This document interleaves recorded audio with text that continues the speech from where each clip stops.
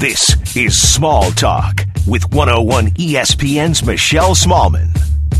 Hi there, and welcome into episode 10 of Small Talk. I'm your host, Michelle Smallman, and it's hard to believe that we're at episode 10. We've made it to double digits, so thanks for joining me and following along with this. And again, I say this every week, but thank you so much for all of your support, all of the people who have subscribed to the pod, who have rated it and left great reviews on Apple Podcasts. Your support means the world to me, so again, thank you. But we have an amazing lineup for you this week. We have a great guest, Mike Golic Jr. You know him from ESPN Radio, from various ESPN TV shows. He is going to join us to talk, shockingly, food and pop culture. We're going to have some fun with him later. But just like every week, first thing we need to do is get Tommy Freeze Pop on the line and do 3 random things, and that's coming your way next. Take 101 ESPN on the go with the all-new 101 Sports app. See the latest videos, listen to podcasts, and join the conversation with the 101 Sports app.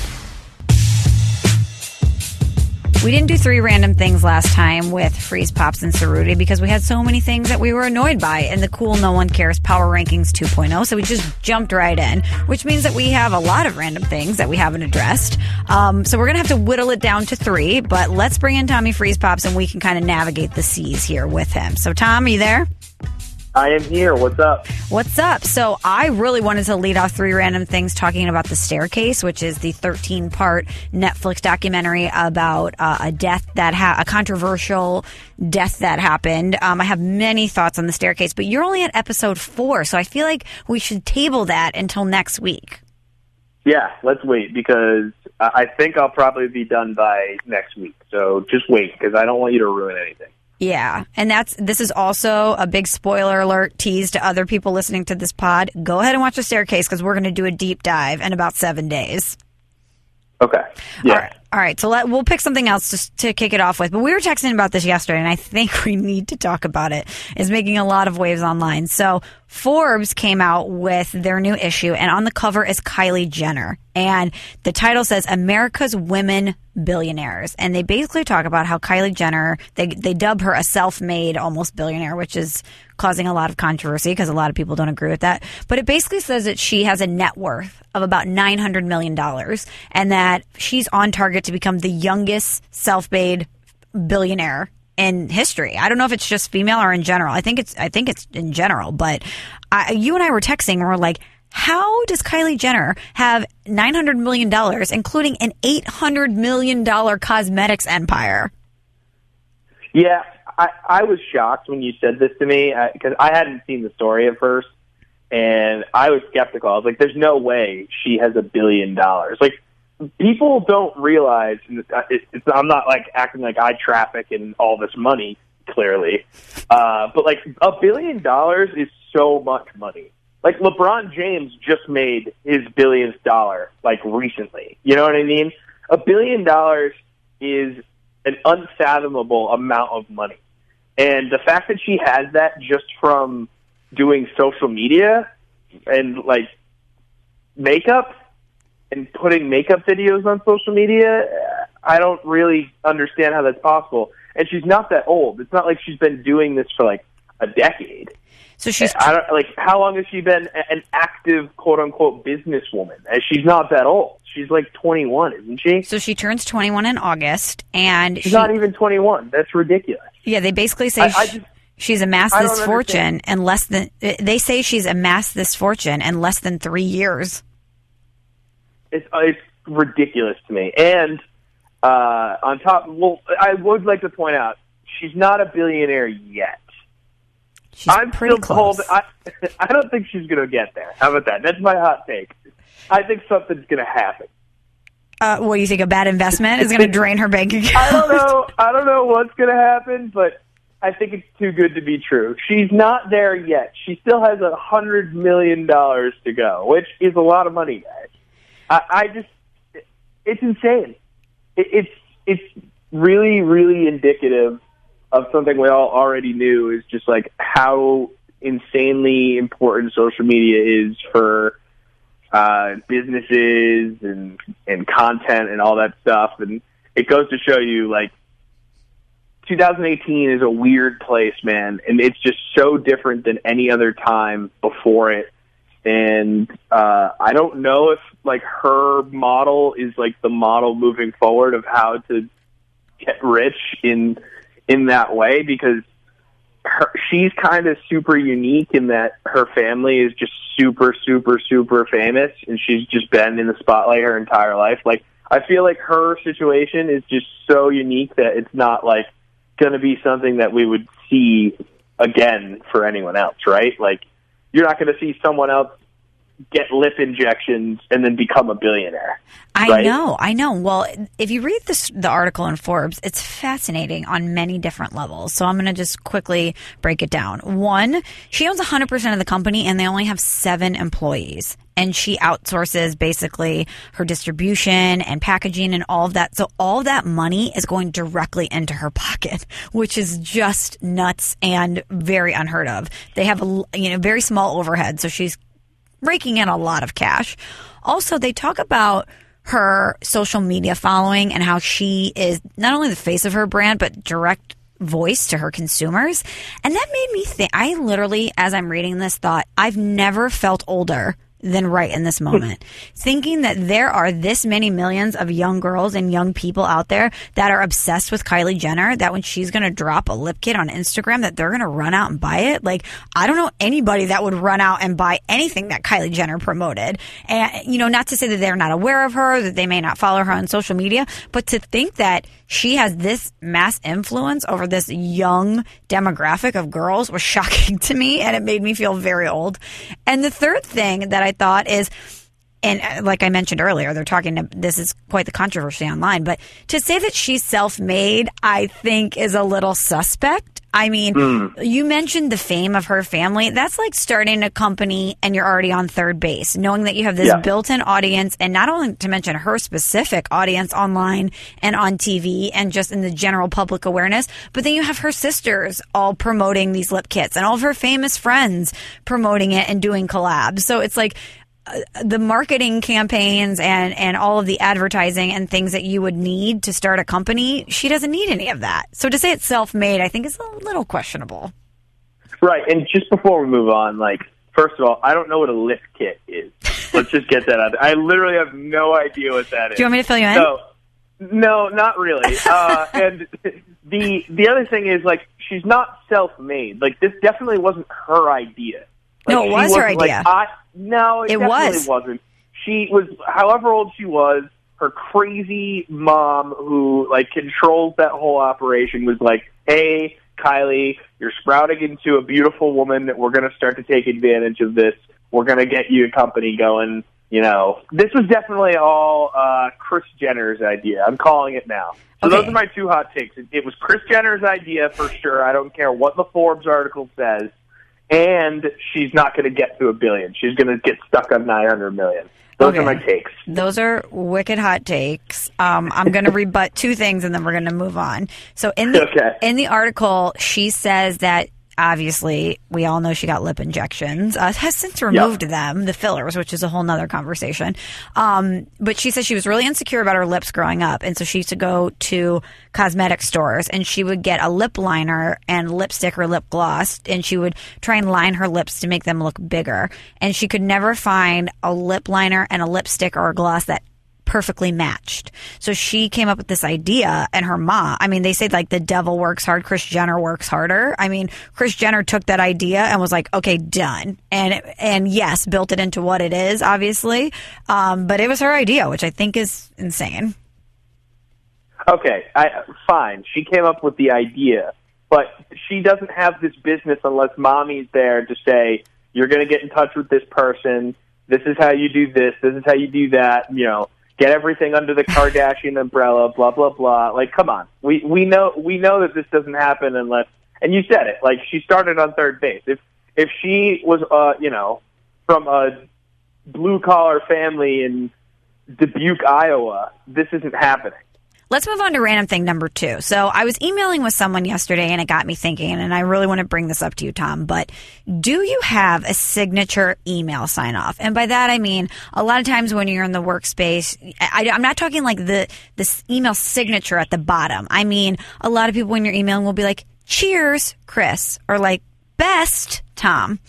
And so I was thinking, like, if you subscribe to that formula, you're really kind of pushing all of the chips in on like cheers or best. You know what I mean? And then kind of based on the way the emails go and like the tone of the email, do you still continue with your signature sign off? Like, are you going to send a tense email and then say cheers, Tom, at the end? I don't know.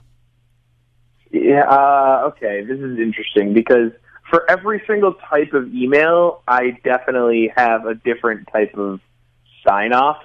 But I will only do it for like the first of the emails. So, like if I send an email to my boss, I'll always use thanks because I feel like whenever I'm sending an email to my boss, I'm usually like asking him something or like telling him something, and I don't want to seem like I'm, overstepping my bounds. And then if he responds and we have a back and forth, I won't use thanks again. It'll just be whatever he asks me or responds, and whatever my response is, there's no signature. You know what I mean? It's just whatever our conversation is, as if we're texting. But for the first email, I'll always do a little sign-off thing, and it will change based on who I'm talking to or what it's about. So if I'm reaching out to someone professionally that I've never really met before, or like it's just like an intro email or something job-related, maybe I'll throw like a cheers in there, You would, by the way, 1,000% be a cheers guy. Yeah, well, it's just like a nice thing to say. I remember the first time someone said cheers to me at the end of an email, and I was like, oh, I kind of like that. That's good. I thought like, oh, are you British? Yeah, no, I had never seen it before, and then I remember it was towards the end of college when I was interning with the Bruins, and my Bruins boss at the end of, so she was a person that at the end of every email, no matter what, like even if we were like having an email conversation, would say cheers and then her name. So she's committed to cheers. So that's where I kind of got that from. But yeah, she was all the way in on cheers and giving the sign off every single time. But if it's just like a quick email to someone, I'll just do dash with my name. I don't know. Where do you stand on this? So I usually do thanks, ! Michelle, or I'll do dash MS sometimes. But it made me... I remember you doing the MS thing for when we would do the show emails. Oh yeah, back in the Russell Cannell days, MS. Yeah. Well, yeah, you were an MS person. And I was like, I always thought that was kind of cocky move, to be honest. Like, oh, wow. MS, all right. Well, those are my initials. Right. Yeah. Oh, listen, I get it. But I remember the first time I saw it, I was like, all right, MS. What's up? See, this is my whole point, right? To me, I'm thinking, like, I'm too lazy to type out thanks, ! Michelle, so I'm just going to say MS. Like, it's a quick, efficient sign-off. And the way you interpret it is, oh, all right, she's making a stance here, like, aggressive move, MS. And that's my whole point of this, is, like, if you have a signature sign-off, whether it's cheers, where you're like, the person interpreting it could be like, are you British? Ooh, a little loose with the sign off there. Cheer. You know what I mean? Or where it's like a thanks, ! Like, enough. I don't need your perky sign off today. But the way other people are consuming it is 9 times out of 10, probably not the way that you're indicating it, which I think is fascinating. That's a good point. It's a really good point. I honestly have never put that much thought into it on the, like, how is this person taking this side? Although I guess I probably have, because I change it based on what type of email it is every time. But I guess I've just been emailing people like that for so long that I've never really cared or, like, given it too much thought. I don't know. But yeah, I definitely used to be like, oh man, MS. Okay, cool.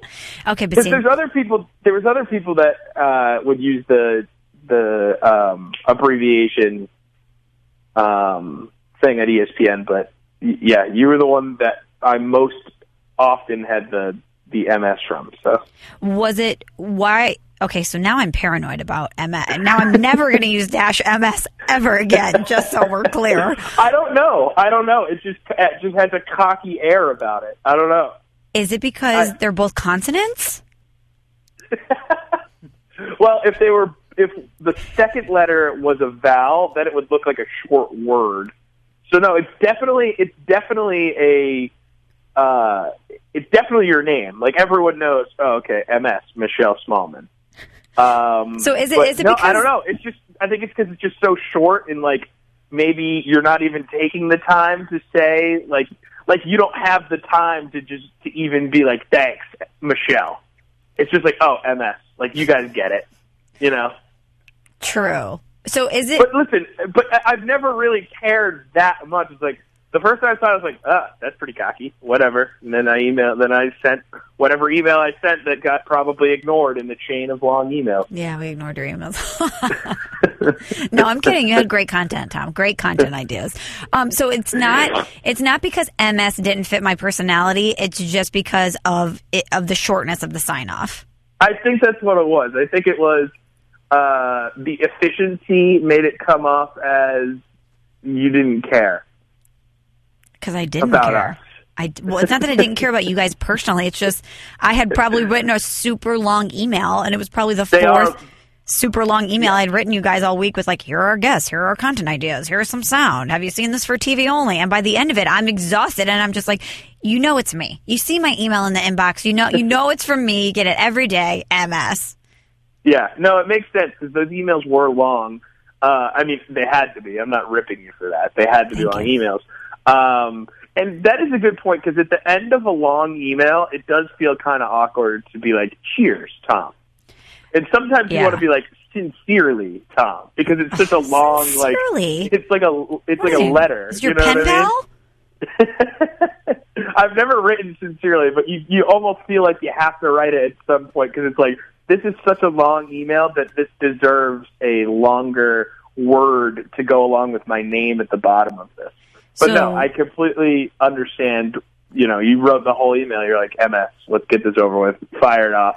Yeah, send it off. So I need to get your stance on one sign-off that I really can't pinpoint, and this is best. Like, when you just say, like, best, Michelle, I just think it sounds so weird. It's not all the best or wishing you the best. It's just best. I'm like, best of what? Best in show? You know, I mean, I don't know. I don't understand best. I don't know when best became acceptable as an email sign off. I don't really know, you know, why not? Why has it been reduced to best from like all the best? I don't really get it.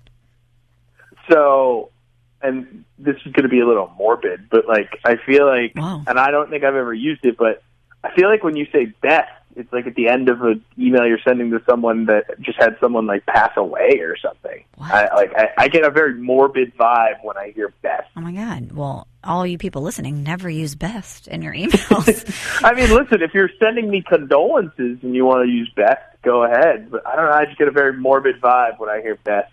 No, if someone passes away, you use like T's and P's, like thoughts and prayers. You know, I'm thinking of you, Michelle. You're not like best. Because they're not at their best. If someone just passed away, it's not, best does not apply. But you're just like wishing them best, you know? I don't know. That's just the vibe I got. I don't know. When you hit me with the best, that's what I felt. Oh my gosh. I'm glad that we've kind of been able to talk through this because I've just been noticing this in emails lately with these different sign-offs. And I'm thinking like, are you just trying to streamline this so you don't have to think about it? Or are you trying to send a certain vibe with your cheers? You know, do you want me to think that you're just fun and fancy free with the cheers? Because if so, I'm picking up that vibe. But if not, I don't really know. So now I'm going to be super aware of email sign-offs. People tweet us. Let us know if you have an email sign-off. I really want to know.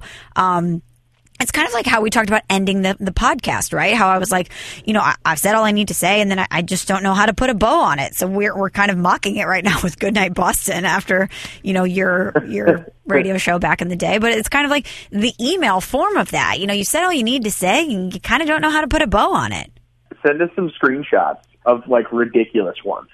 All right, Tom, for random thing number 3, I'm just going to take the ball and run with this one. But don't worry, I'll keep it quick, I'll keep it simple, and I'll try to be concise. Yeah. Well, most of you know, some of you may not know, that Monday through Friday, my normal job outside of this podcast is working on a local sports talk radio show in St. Louis, Missouri. And we had a bit of news happen here locally that I'd like to address. The Cardinals announced on Saturday that they were dismissing their manager, Mike Matheny. And this came as a shock to a lot of people. It's pretty uncharacteristic of the Cardinals to make a move of this magnitude in season.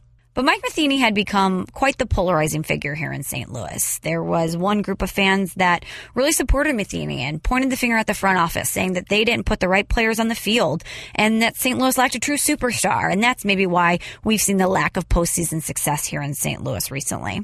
And then in the other corner, we had a group of fans who are constantly frustrated by Mike Matheny's tactical decisions. And then you hear back-to-back national stories about discontent in the clubhouse, first with Dexter Fowler, then with Bud Norris and Jordan Hicks. And so they say, if I'm not seeing results on the field and we're having clubhouse discontent, what's going on here? But I think no matter which corner you're in now, we can all agree that at the beginning, we really wanted Mike Matheny to succeed. And that's not to say that I didn't question the hire when it was made, because I truly did.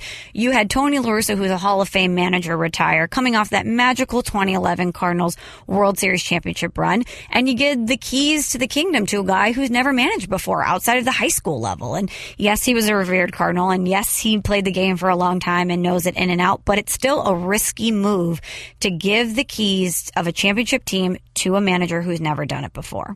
It would have been amazing to see a former Cardinal like Mike Matheny become the manager and bring home a championship to St. Louis without any credentials. It would have been the Cardinals' greatest devil magic move of all time. But unfortunately, it didn't work out that way. And the brand has taken a major hit, and the Cardinals needed to do this to self-correct. So I'm looking forward to seeing what Mike Shildt does with this team in the second half. And hopefully, coming out of the All-Star break, we see a rejuvenated and refreshed Cardinals team.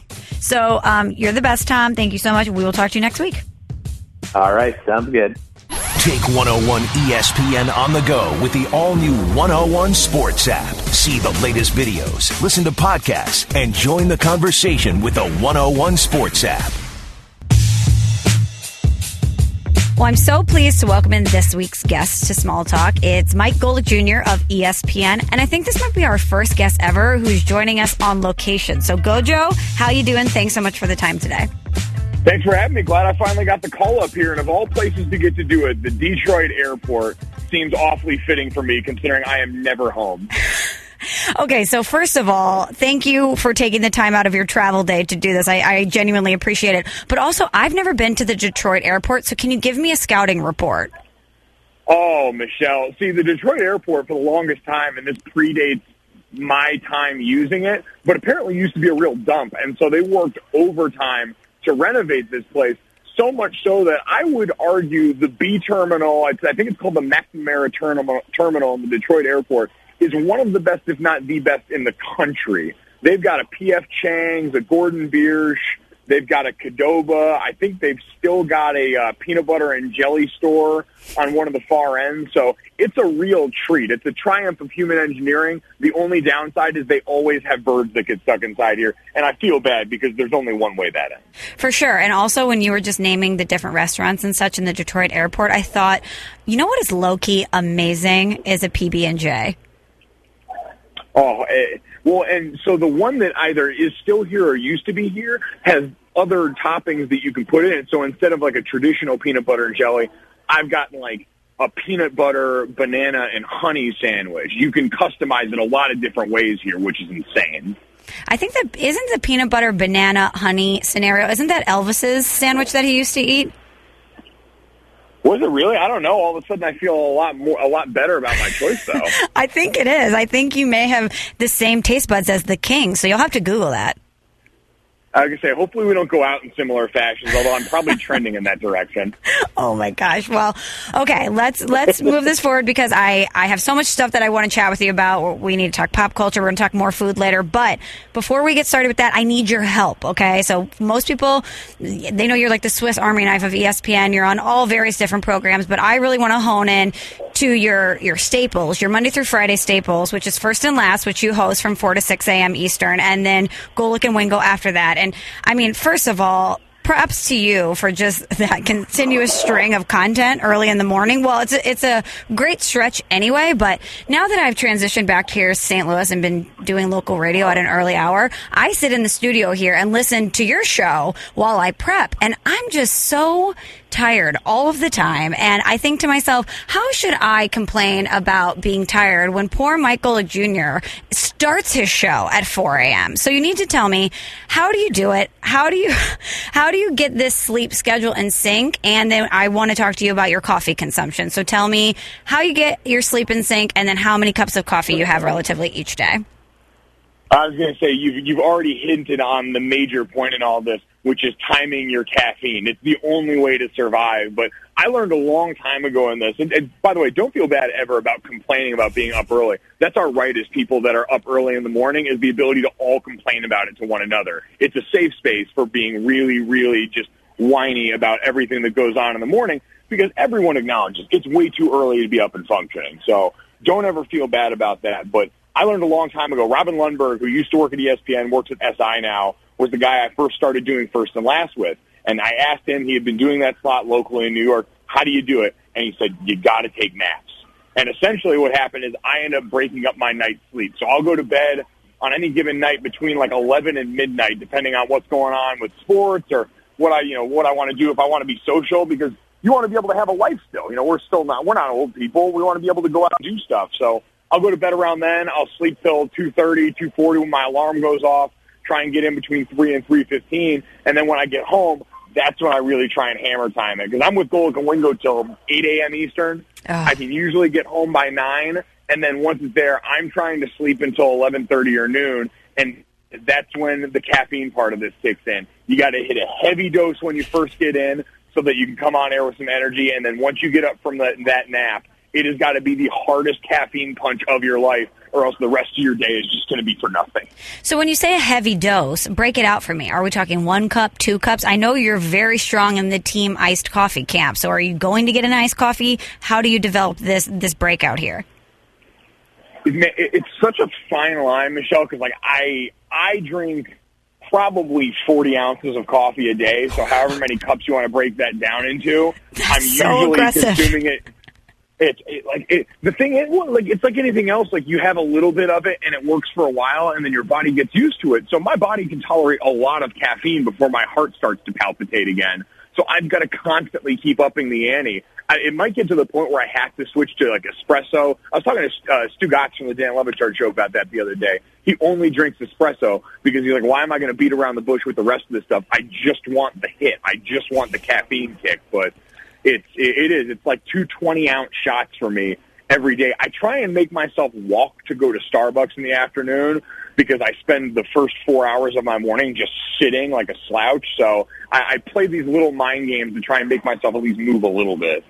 All right. So noted that I can't nap, so I can't really follow that instruction, but basically just consume my body weight in coffee. Yeah, well, I mean, every scientific study basically says that between 1 and 8 cups will make you live longer somehow, which I don't believe. I can't imagine that thing. Anything in moderation is fine. Anything in that much, in as much as I'm drinking it, can't be good for me. But I accept that. I kind of understand that going in. And I just need to follow up on this. When you say you can't nap, you mean you don't have it in your schedule to nap, or you cannot bring yourself to actually fall asleep during the day? I physically cannot do it. I've tried everything. I've tried watching TV. I've tried the noise apps. I've tried eye masks. I don't know what it is. It's like my body just does not allow me to fall asleep in the middle of the day. And if I do, it's usually when I'm like on vacation at the beach or something, and it feels like the most luxurious thing in the entire world to wake up from a nap. Oh, so you've got it still in like special occasion mode then? Yeah, I'm a situational napper for sure. I like that. Big time situational sleeper, Michelle Smallman. For sure. So I was listening to Golic and Wingo this morning, and I heard you guys talking about this thing that you're doing this summer called the Summer Take Bracket, which is essentially you're doing polls on the hottest sports takes of all time, which I very much appreciate. It's a good summer topic thing that you guys are doing. But I want to know from you, what is the hottest take that you've ever had? Because I have one that I remember you saying that I think is pretty controversial, so I want to see if ours line up. So my most controversial take would probably be movie related, because I usually am the one to say that I think the first Rocky is the worst of the core four. Ooh, that is a hot take. I think the Rocky that won the Oscar, to me, like it's none of what I want in a Rocky movie. Like, I don't want to see Sly Stallone really try and act. I'm not here for the love story. Punch punch Clubber Lang and punch Ivan Drago in the face. That's what I'm here to see. I'm here to see a bunch of really badly acted boxing that ends with some weird speech about how Russians and Americans can coexist in the Soviet era. That's what I'm here for, not the love story, not them making out in a pet shop or anything like that. That is probably the one that got the most pushback from me. See, I agree. That is an outrageously hot take, but I thought your hottest take, at least in my recent memory, was your Justin Bieber, Michael Jackson take. You know what? That one did get a lot of run. That's fair. And I promise you, Michelle, it was such a throwaway comment. I don't even remember how it came up, but it's one of those things that as soon as I said it, because listen, conflict is good for radio. Dad and Trey are old.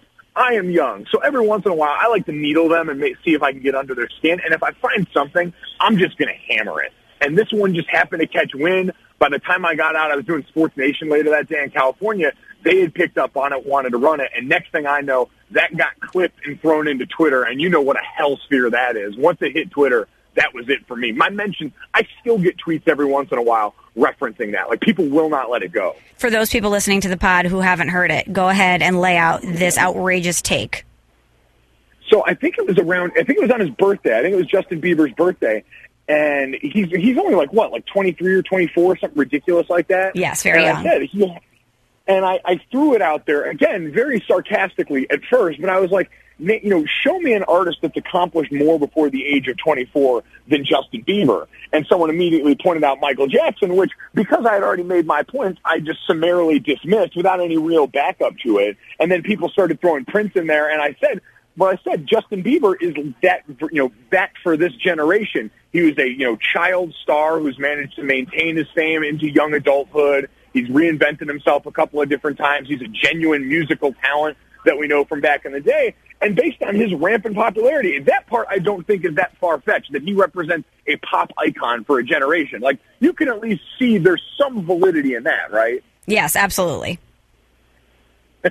But to say you don't sound fully convinced. So no, just to that one specific thing that you said about how he represents a generation as far as a pop icon, I 100% agree with that. But to say that he's accomplished more, because you know what I think, in typical social media fashion or just 2018 consumption habit fashion, people see that tweet or they see that take and they consume it the way they want to, right? And it's like, how dare you even put Bieber in the same breath as Michael Jackson? When I also think we do have a lot of recency bias, right? Like, people want to say, like, oh, well, Bieber, is a hot mess, and Michael Jackson, since he's passed away and we have separation, is just revered, and look at everything he's accomplished in totality, instead of just looking at it as like a young child musician to one child musician. You know what I mean? Exactly. I mean, listen, Michael Jackson needed the entire Jackson 5. Justin Bieber is out here solo dolo. People forget that. And I also think that people forget that. They do forget that, and they also don't think about the hair factor. Like, Bieber inspired an entire young generation to swoop their hair. God, that is so. Who do you think had a bigger effect on that, Justin Bieber or the Hoover High School show that was on MTV? I didn't watch that show. No. Oh. There was some high school football show. It was Hoover High School in Alabama. They followed the school, but they essentially all had that Justin Bieber haircut. So I don't know. It's a weird tangent, but I guess just coming back to this, and I want your hottest take too, is because I know, for a long time you were producing out here at ESPN and you were working with Ryan, who I don't necessarily classify Ryan as a hot take guy. I always appreciated that. He's very reasoned. My problem is I hung out way too much with Stu Gotch and the Dan Levitard show, and I learned that sometimes it's just fun to make people mad. I remember actually I ran into Dan Patrick at a Darius Rucker concert in Connecticut one time. Nice. And What? Hold on. It was up. Yeah. I'm sorry. I just need to let that marinate and land for a second that you ran into Dan Patrick at a Darius Rucker concert in Connecticut. Weirdly enough, apparently he goes back to being friends with Darius from the Hootie days.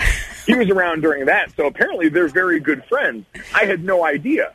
That's amazing. So yeah, the most random setting to run into someone who technically works in the same industry that we do. For sure. I was talking, so I started talking to him back there, and I'm like, it's like Dan bleeping Patrick. Like, I want to hear what this guy has to say. And he said, he's like, don't be afraid to go out with an unpopular opinion sometimes. Essentially, the message was, don't be afraid to say something that might rile people up. He goes, it's amazing how fun it is to be out on a limb. And that was when I realized, all right, like, we can play fast and loose with this a little bit. We're not hurting anybody. You save the serious, very well-reasoned takes for the things that, are important. And then for everything else, like Justin Bieber and Michael Jackson, man, let them fly sometimes. For sure. Quickly, before I give you my hottest takes, I Googled it. Hoover High, the show is called 2-A-Days. 2-A-Days, that's it. Yes, I didn't watch it, but it looks kind of like a Friday Night Lights reality show type situation, right? Essentially, yeah. Like, they were a really dominant Alabama high school football program. Yeah, I would say basically real-life Friday Night Lights with a lot less good-looking actors. Oh, okay. So that's a bummer, but maybe I'll check it out on YouTube. But so it's so funny that your hottest takes are about movies and music, because my two takes that I've had that I genuinely believe, this isn't just like me trying to rile people up, have been very controversial, and it's a music take and a TV show take, and both actually happened this week on the show. One one you might not know, but I think you're going to disagree with me on both of them. So my first take, and you and I have debated this many, many times, is that I think the most overrated musical act going today is Taylor Swift. Yeah, I saw this coming. This really has, like, for the people listening, this is the battle that you and I have waged for a long time now. And I couldn't be further on the opposite side. It's funny when we're bringing this up, because just yesterday, one of my friends posted online, name your favorite Taylor Swift song and your most underrated Taylor Swift song. And it sent me careening down the ultimate Taylor Swift rabbit hole yesterday. So I have just been mainlining T Swift for the last probably 36 hours. So were you unable to answer the question because every song sounds the same? Michelle, it is a diverse catalog, and if you go back to the beginning, she has really just transformed her sound right now. I mean, nothing even resembling country music at this point. I went back and listened to her sing I'd Lie, which I think is like 10 years old at this point, and was moved in ways I didn't know were humanly possible. I'd somehow missed this gem along the way, and now my life seems to be changed. Oh, now, was that the song where she broke up with a guy and is sad about it, but it's not her fault? No, this is about her admiring the traits of a boy that she doesn't have yet the courage to tell that she loves him. All right, Michelle? It's a very different core message from the usual other stuff about how she broke up with a boy and it's never her fault. Yeah, it's pretty much the catalog. I mean, for those, Golic Jr. and I used to literally debate. We would text each other. He always tried to sway me to the Taylor Swift side. I would try and expose her to him. I mean, this has been a point of contention between us for quite some time. It has, and it got to the point where every time I would hear a new Taylor Swift song, I would sit there and go, oh, no, Michelle's going to like this one. Like, this is going to be the one that changes, and I would send it to you and get it swatted back to the student section every time. Well, you would send me things like Look What You Made Me Do, which is a terrible song. Come on, that beat, though, Michelle, the beat. No, it literally sounds like that song from Mean Girls where they are dressing up for Halloween. It sounds like a bum-ass version of that. I still feel like one day I'm going to break, like there's going to be this epiphany moment one day where I just find the right one and send it to you, and all of a sudden your eyes are going to be opened and you're going to look back and wonder why you gave so many years of your life to this hatred that really I don't think is in you. I don't think this is the real Michelle Smallman. See, to me, it's not even so much the music, which I find to be incredibly vanilla and just not palatable for me. I think it's just representative of something like a bigger picture thing that I find very annoying, which is like this contrived image that a lot of girls and women feel like they need to have. Like, oh, look at me, I'm so perfect and cute and sad. And, oh, look at my best friends. When you read articles about people saying, like, she's not like that in real life. And actually, she's like trying to curate this group of friends for publicity. And I don't know. To me, she's just like, she is the human equivalent of like a bad burlap wreath with an initial on it that you see on Pinterest. It's just too basic. I can't deal with it. That is actually very true. I will say I'm with you on hating like the Taylor Swift rat pack of friends, because she seems like the number one most likely person to put. My biggest pet peeve is when girls are going on like a bachelorette party or a weekend, and it's like, watch out, insert city name here. Me and my girls are coming for you. Like, oh yeah, you guys are going to decimate the social scene of Nashville or Las Vegas, these cities that just chew people up and spit them out. You're the different one because me and my girls are crazy. I mean, they are going to decimate the scene, Mike, with all of their Jell-O shots and wooing. Come on. Yeah. And then, of course, the late night wrapped around the porcelain crying, I just need to call Jessica. Someone just call Jessica. She knows what to do. Or they're around the porcelain crying, being like, put on Taylor Swift. I'm so sad Derek won't call me back. She is the soundtrack for late night vomiting after way too much tequila. See, after that comment, I think you're starting to see my side of this. You know what? I think this is what it is. Like, it's like everyone. Like, everyone has that friend that everyone else looks at and goes, "That guy's a jerk." But it's like, yeah, but it's my jerk. Like, I recognize the negative qualities about her, and I'm still able to do it for the music. She is like in a very different genre. My Kanye West. That's true. That's true. Okay, so my second take that I need to get your perspective on, and I said this on local radio here this week, and I cannot tell you how upset people got. I mean, I was getting tweets, like hate tweets about this, but I said, again, in the overrated category, that I think one of the most overrated TV shows of all time is Friends. Ooh, you know what? Like, I'm sort of here for this. Yes, thank you.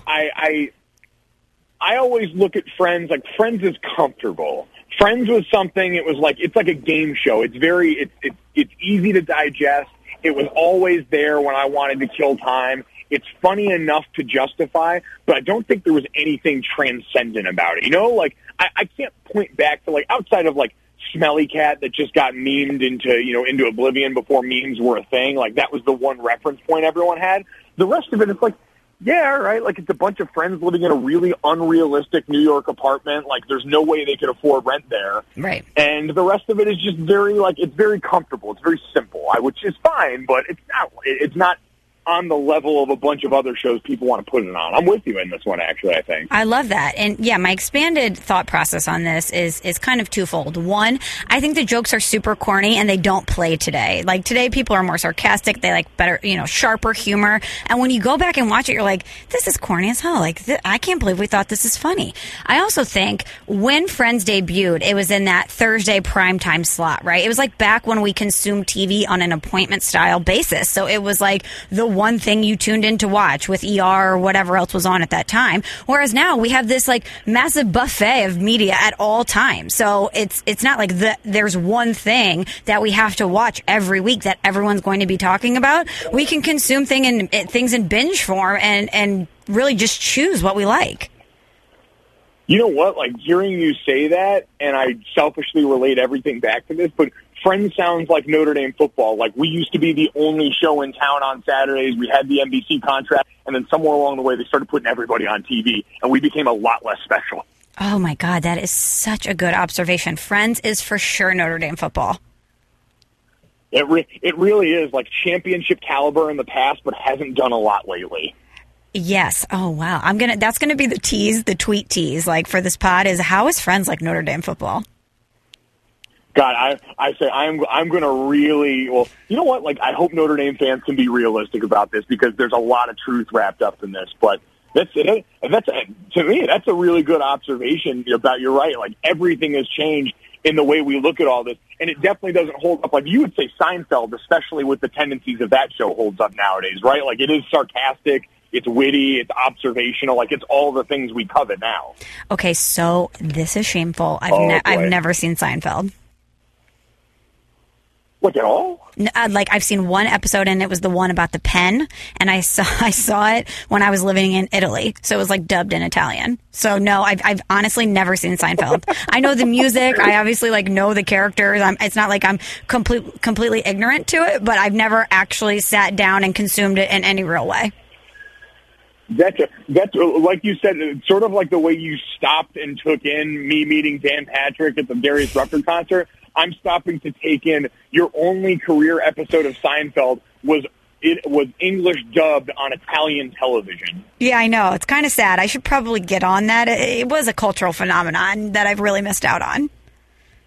Well, and I just think, like, it like all the things you mentioned, like, we're very sarcastic now. Everything's got to kind of be a little more nuanced and layered. I feel like that's what Seinfeld was largely ahead of its time. Like, It's very observational. It's a bunch of friends really just ripping on each other and finding these little things to hone in on. I really think it would speak to your sensibilities and like our sensibilities now. I think you'd really like it. And plus, they rerun it all the time. Like, you can almost not turn on daytime television without running right into Seinfeld. Maybe it'll actually be the thing that helps you nap, too, because it's a very easy show to sit and watch. Oh, my God. Could we have just unlocked the code? Like, did we crack the nap code for me? Is it Seinfeld? That's all I really want, Michelle. Like, I would forget helping you see Taylor Swift. I want to help you become a napper because I really think it can improve your quality of life with the early mornings. Oh, well, thank you. Well, I will really get on that. But okay, so I want to continue talking about pop culture here in St. Louis on my local radio show, where it's a really heavy sports lane. And I try and explain this to people that at the network, we talk about pop culture and things that are going on in the world all of the time. And you are one of my favorite people to talk about headlines with because you're always in the know and you always have really, really great observations. So I'm just going to kind of like around the horn style read you some things that have happened in the world, and I want you to give your observations on them, okay? Perfect. Let's do it. All right. Number one, speaking of Justin Bieber and Hailey Baldwin getting engaged. Yeah, you know what? This is really par for the course at this point, right? Like, celebrity couples just going out here and recklessly getting engaged too early. I'm all for it. Like, at some point, I always say, when you know, you know. And it's like, as you get older, that clock starts ticking and you start watching all of your friends get married. Like, I'm 28 right now, going to be 29 in September. Most of my core friends are married and going on their second kids. And so when you get into relationships now, you're basically moving the finish line up a little bit because you understand you're coming at this late in the game. In celebrity circles, Justin Bieber is probably technically behind the eight ball on this one. We've gone really far away, I think, from like the Clooney's and Brad Pitts that waited super long. So now he's just really feeling the heat from everyone else looking at him saying, all right, Justin, like, you've been a celebrity for a really long time and you haven't gotten recklessly engaged at this point. Is there something wrong with you? And he wanted to make sure that there were no more doubts there. I think the shock factor came because he got engaged to someone that wasn't Selena Gomez. I don't even know if it was because he got engaged so quickly. It's just that everyone assumed those two would end up together. Yeah, that is true. Nothing like in 2018, just crushing the one pure love story we thought we had left. Like this on-again, off-again romance between a bunch of kids we watched grow up. That one did hurt a lot of people. But, you know, I think everyone learns that your first love doesn't always pan out. Maybe there's a valuable lesson in here. I think so, too. And, you know, another couple that was quick on the trigger with the engagement, Ariana Grande and Pete Davidson, you know, I tend to fall in line with her. She tweeted this week, and I believe it. She says, love is lit, you know? Love is quite lit. That's about the most 2018 quote possible. Okay, next headline for you. Cardi B and Offset had their baby, and her name is Culture with a K. Thoughts? I understand I should have a problem with this, but for some reason, anything that Cardi B does plays for me. And if she wants to name her baby Culture, she can do whatever she wants because she is my queen. Cardi B's Instagram page is the best thing to happen to me in the last 4 or 5 years. I don't know what my life was like before it, and so I am so happy for her and Offset. They seem genuinely happy. Cardi B refuses to stop just recklessly spouting off on Instagram. This child now retroactively has 2 albums named after it, too. People forget that. So shout out to the Migos for giving this baby a gift before it was ever born. I love that. I'm kind of the same way. I mean, like, would I name my baby Culture? Of course not. But I'm also not, you know, a gold album rapper. So it's a little different, right? Definitely. Completely. Like we said about Justin Bieber, like different metric of judging when you're too old to get engaged. In the celebrity world, we've been naming babies weird stuff for a long time. Like Kanye's kids all have directional names and stuff like that. And I'm here for all of it. Like I have about the most boring name on the planet. You know how much it stinks to be in a room and someone yell Mike and watch 8 heads snap in that direction trying to figure out who's being addressed? There's never any doubt who's being addressed when someone asks for Culture. You're right. She's one of one. There's nothing like being an original. I know. Okay. It's a beautiful thing. I appreciate that. Okay. This one, I'm really excited to hear your thoughts on this. What about the Drake album dropped? Everyone's super excited about it. A lot of good tracks on there. But what are your thoughts on the In My Feelings challenge? So I'm a big fan of the In My Feelings challenge, if for no other reason, is because it involves dance moves that are within my range. Like I've always said, like, being a heavy-set white guy lowers the bar a lot for what people expect for you on a dance floor. And so if you can go out there and just give a little bit of rhythm, people look at you like you're the second coming. They're like, wow, this guy can really dance. But these are a couple of things that are within my range, like flexibility-wise, rhythm-wise, so I can go out and look good doing this. And, like, in all honesty, like, I'm in for, like, low-stakes viral crazes. Like, Will Smith's Instagram account, people lose their mind over. Watching him in, like, Prague do this on top of a bridge, like, all right, you know what? We're being forced to innovate because of this challenge. I'm good with that. We got to make fun of Russell Wilson for just sitting there and not actually doing the challenge while Sierra did it. I'm here for that. I don't know. I have a weird soft spot in my heart for dance crazes. So I don't know. Have you done this one? I know this has been it's been around a lot longer than I've been aware of it, but have you done it yet? I haven't done it yet. Have you done it? I haven't done it like on video yet, and I feel like I missed my window, which is sad, right? No, I'm sure if you come in on Monday morning and you say to the Golic and Winkle crew, like, hey, let's do this on TV, it'll be done.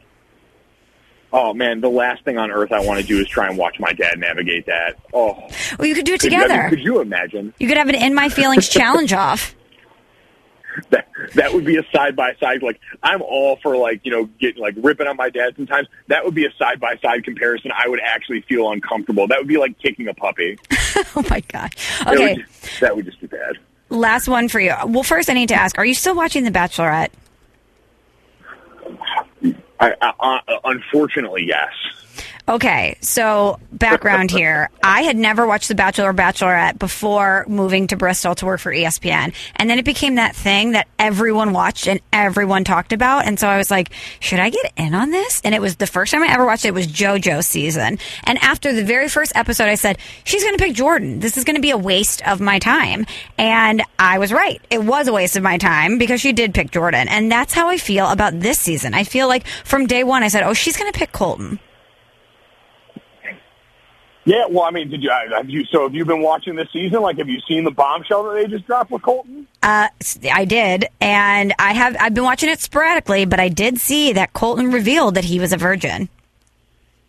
I feel like she shook on this one. Like, in general, when someone tells you something, if you tell someone something, and that person's response is to just get up and immediately take 5 and walk out of the room, you have said something that has upset them. That is not the reaction. You should pack your things and go. Like, do you agree that's not a human response that's usually positive? No, there's so many things there. The pack your knives and go made me laugh. Yes, she should totally Top Chef it. But I think that she's marinating on it and that she's seeing the positives to it. And I think she's going to pick him. I think this is just me because Garrett, one of the guys, good-looking dude. Her and Garrett's physical chemistry reminds me a lot of JoJo and Jordan's, and I think Garrett just got his workload doubled up for the fantasy suite. That's all I think happened. I think she took all the energy that would have gone to Colton, and now that's just all getting dumped in Garrett's plate. He has got quite a night in front of him. Or does he have the easiest night ever? And then point proven. He sit back and get ready for that. I always do love the morning after. Like, they always get the best breakfast. Like, on that show where you rarely see people eat, it's always like a great waffle or pancake spread the next morning. It looks lovely. By the way, I keep calling you Gojo, and I thought about this on the way here. When did that nickname come about? Because I get the Go from Golic and the J from Junior, but what is with the double O? Where did Gojo come from?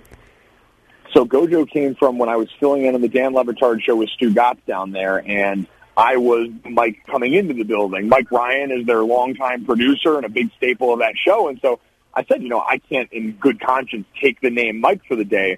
They're like, we need to come up with a nickname, and they gave me Gojo. I don't know where the O came from. That was just sort of what they came up with, and it caught on with their audience, which is a pretty strong one, and then everyone else started using it. And I mean, I've been called so many things, I really never stop anyone, but this one seems to have some staying power. So, yeah, the Dan Levitard show gets credit for Gojo. I love it. Well, Gojo, you're the absolute best. Thank you so much for taking the time to do this, and enjoy the Detroit airport. I'm going to go get myself a peanut butter and jelly sandwich, Michelle. Have a good one. Thanks for having me. Thanks again to Mike Golic Jr. for the time from Detroit Airport this week. That was really generous of him to spend his layover with us. And as always, thanks to Tommy Freeze Pops and Chris Files for producing this pod. And thank you for listening. If you made it this far, hopefully you enjoyed it. So head over to Apple Podcasts, subscribe, rate, leave a review. If you've already done it, make your mom or your dad or your boyfriend or girlfriend or friends do it, because let's continue to build this community. It's been really awesome. But until next week, good night, Boston. Thanks for listening to Small Talk. Subscribe on Apple Podcasts or the Podcast One app.